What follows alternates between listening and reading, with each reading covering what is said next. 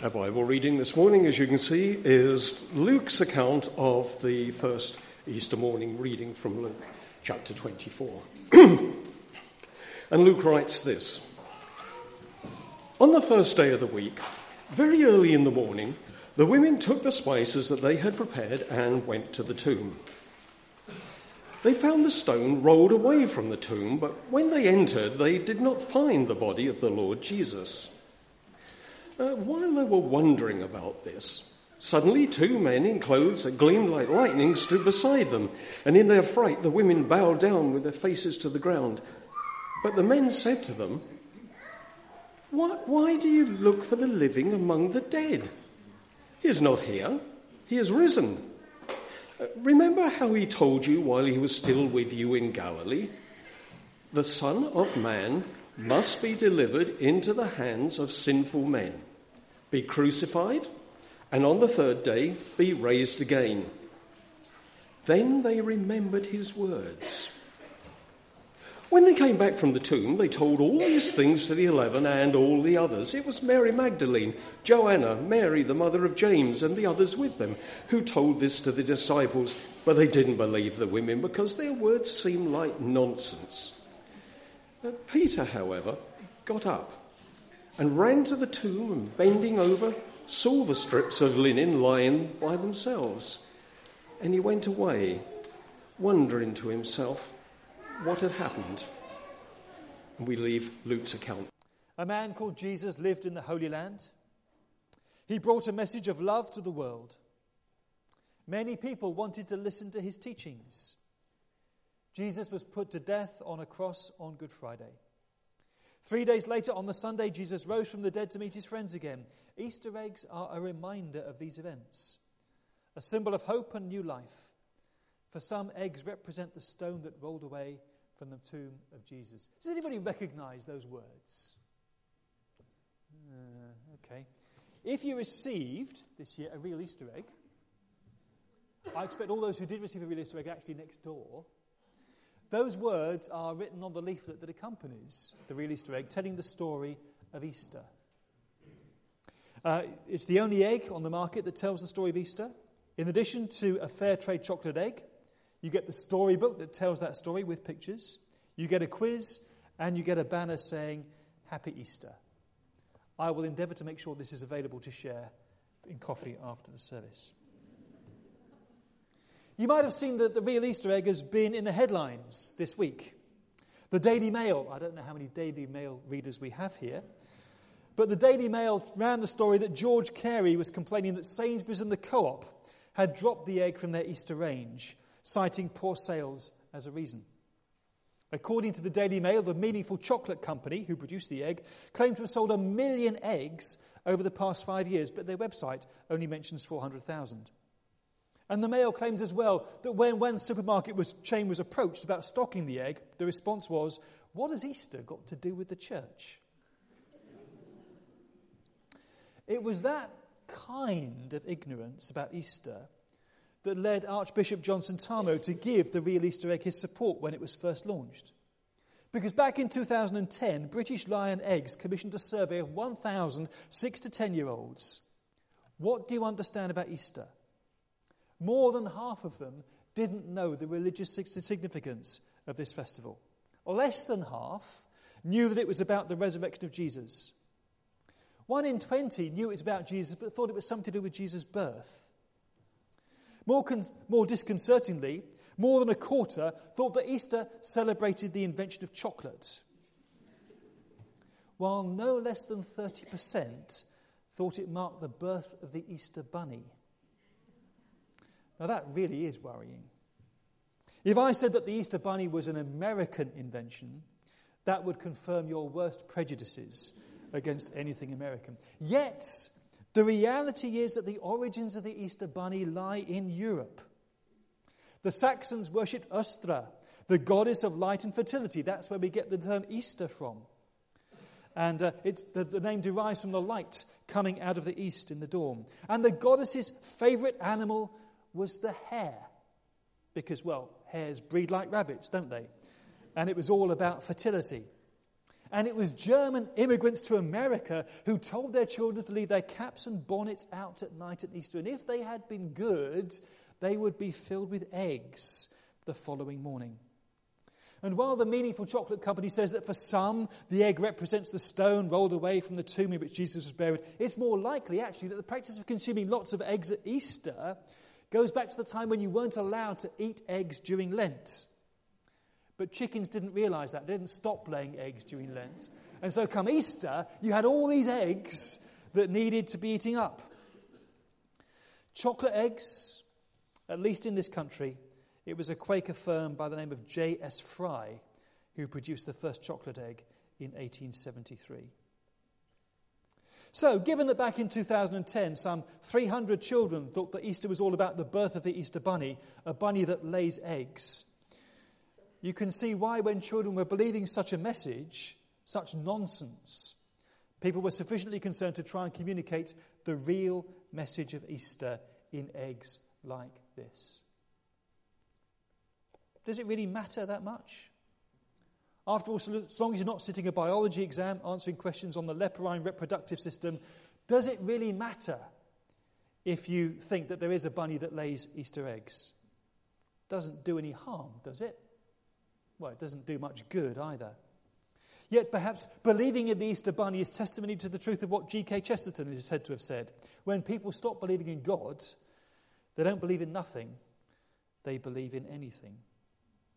And I suppose if I have a concern about the Easter bunny, it's that people think, well, Easter's all about the Easter bunny and that's a load of nonsense. So perhaps the whole Easter thing is a load of nonsense as well. And they put Jesus in the same category.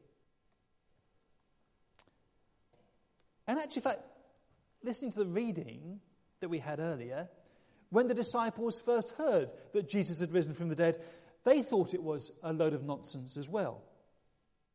After all, who is going to believe a story about angels rolling away a stone from the front of a tomb so a man who was dead and buried on Friday can come back to life again the following Sunday? What sense do we make of that? And people who heard the story the first time thought it is a load of rubbish. When the women came back from the tomb and said they'd seen two angels who told them that Jesus was alive, the men who had been followers of Jesus thought they were off their heads with grief and dismissed what they said as a load of rubbish, utter nonsense, a complete waste of time. And if the story had ended there, none of us would be here this morning. Something happened to make them change their minds. Because, of course, the reality is that the resurrection of Jesus is not on a par with the birth of the Easter bunny. I know some of you went looking for the Easter bunny in the town centre yesterday. I don't know whether you found the Easter bunny or not. If you did, it would not have been a life-changing experience for you. I was disconcerted walking on the way in Arran Canal for Sue to say to me, "There's the Easter bunny." But it was only someone dressed as the Easter bunny, so my worldview remained intact. But if you were to meet Jesus, that would be a life-changing experience for you. Because as Jack said, everything is different. Because Jesus is not on the level of a legend or a myth or a nice story. Jesus is not to be equated with an egg-laying Easter bunny. In the Gospels, we have 4 different accounts of his life, inspired stories told by people who'd met Jesus for themselves and whose lives were irrevocably changed for the better by having done so.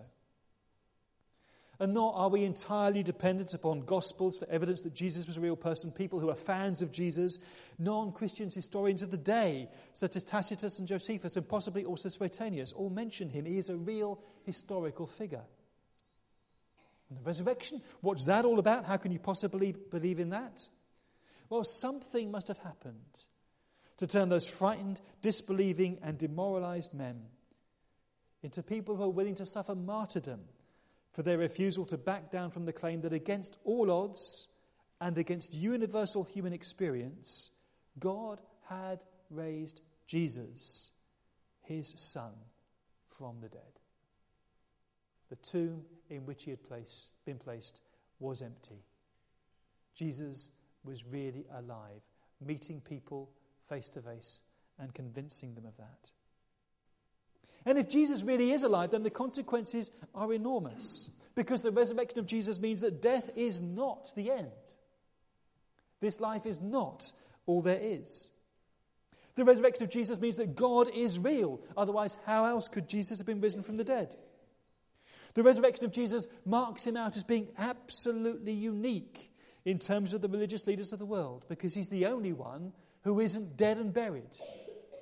He's the only one whose followers, if they venerate a tomb at all, venerate an empty tomb. Well, two of them actually, but they're both equally empty. If Jesus rose from the dead, then that means that he knew what he was talking about when he said, "I am the resurrection and the life." And as the women were reminded by the angel, he said that he would be betrayed. He said that he'd be crucified. He said that he would be raised to life the third day. He saw it all coming, and his predictions were right on the nail. And if he got that right, presumably he got a lot of other things right as well. And therefore he's someone we really ought to listen to. Someone who predicted his own death and resurrection and is alive. Definitely worth listening to when we pause to think about what might happen to us when we die. And if Jesus knew all along what was going to happen, if he knew he was going to die, if he knew he was going to rise again, if it was all planned in advance, then the crucifixion wasn't some ghastly mistake on his part. It was all part of the plan from the beginning that he should die on the cross. To what purpose? So that in the person of his Son, God should bear our pain, our suffering, our guilt, our rejection, our injustice, and our death. On the cross, all the hatred and violence and evil and inhumanity of the world was turned with full and pitiless force upon the Son of God, and he took it all, was crucified with it, died with it, and was buried with it, and rose again the third day, having overcome it all. And as risen Lord, he offers us his love for our hatred, his forgiveness for our failure, his acceptance for our rejection, his spirit for our emptiness, his peace for our anxiety, his life for our death, his hope for our despair, his relationship with God as Father for our abandonment. As Jack said, nothing is as it used to be because Jesus is alive. And that may be a huge thing to take on board, but it's not nonsense. One of the turning points in my life was when I went to church and the sermon was preached, "Do you but have to believe in Jesus to be a Christian?"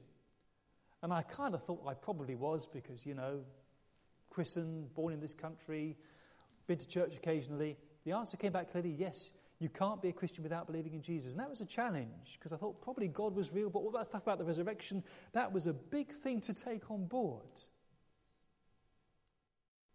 But it is an essential part of the Christian faith. The recognition that Jesus is risen. It's difficult to accept, but it's not nonsense. The first disciples were inclined to dismiss it. And actually, nothing less than a personal encounter with Jesus was ever going to be enough to convince them otherwise. And here I come up against a brick wall. Because a personal encounter with Jesus is something that I cannot give anybody else. Can't manufacture it, can't make it, can't persuade you into it, can't deliver it to you on a plate here this morning. However persuasive I might try and make my words, they will never be enough to change anybody into being a follower of Jesus. Because an encounter with Jesus is only something Jesus can do. And faith itself is God's gift. Only Christ can make himself known. And I guess the only way you will ever really know for yourself that Jesus is alive is if he enters your heart by his Holy Spirit. And for that to happen, you need to invite him in yourself. But down through the centuries, millions of people have done that and found him to be real. And you could do that this morning What he looks for is an open mind and an open heart. And for those who seek him, he's prepared to be found. Because he is a real person. He is alive. He wants to be found by you. He wants to be your Lord and Saviour if you open your heart to him this Easter time. I'm going to close by praying a prayer. And if you feel like you can make it your own, please join in saying Amen at the end. Let's pray.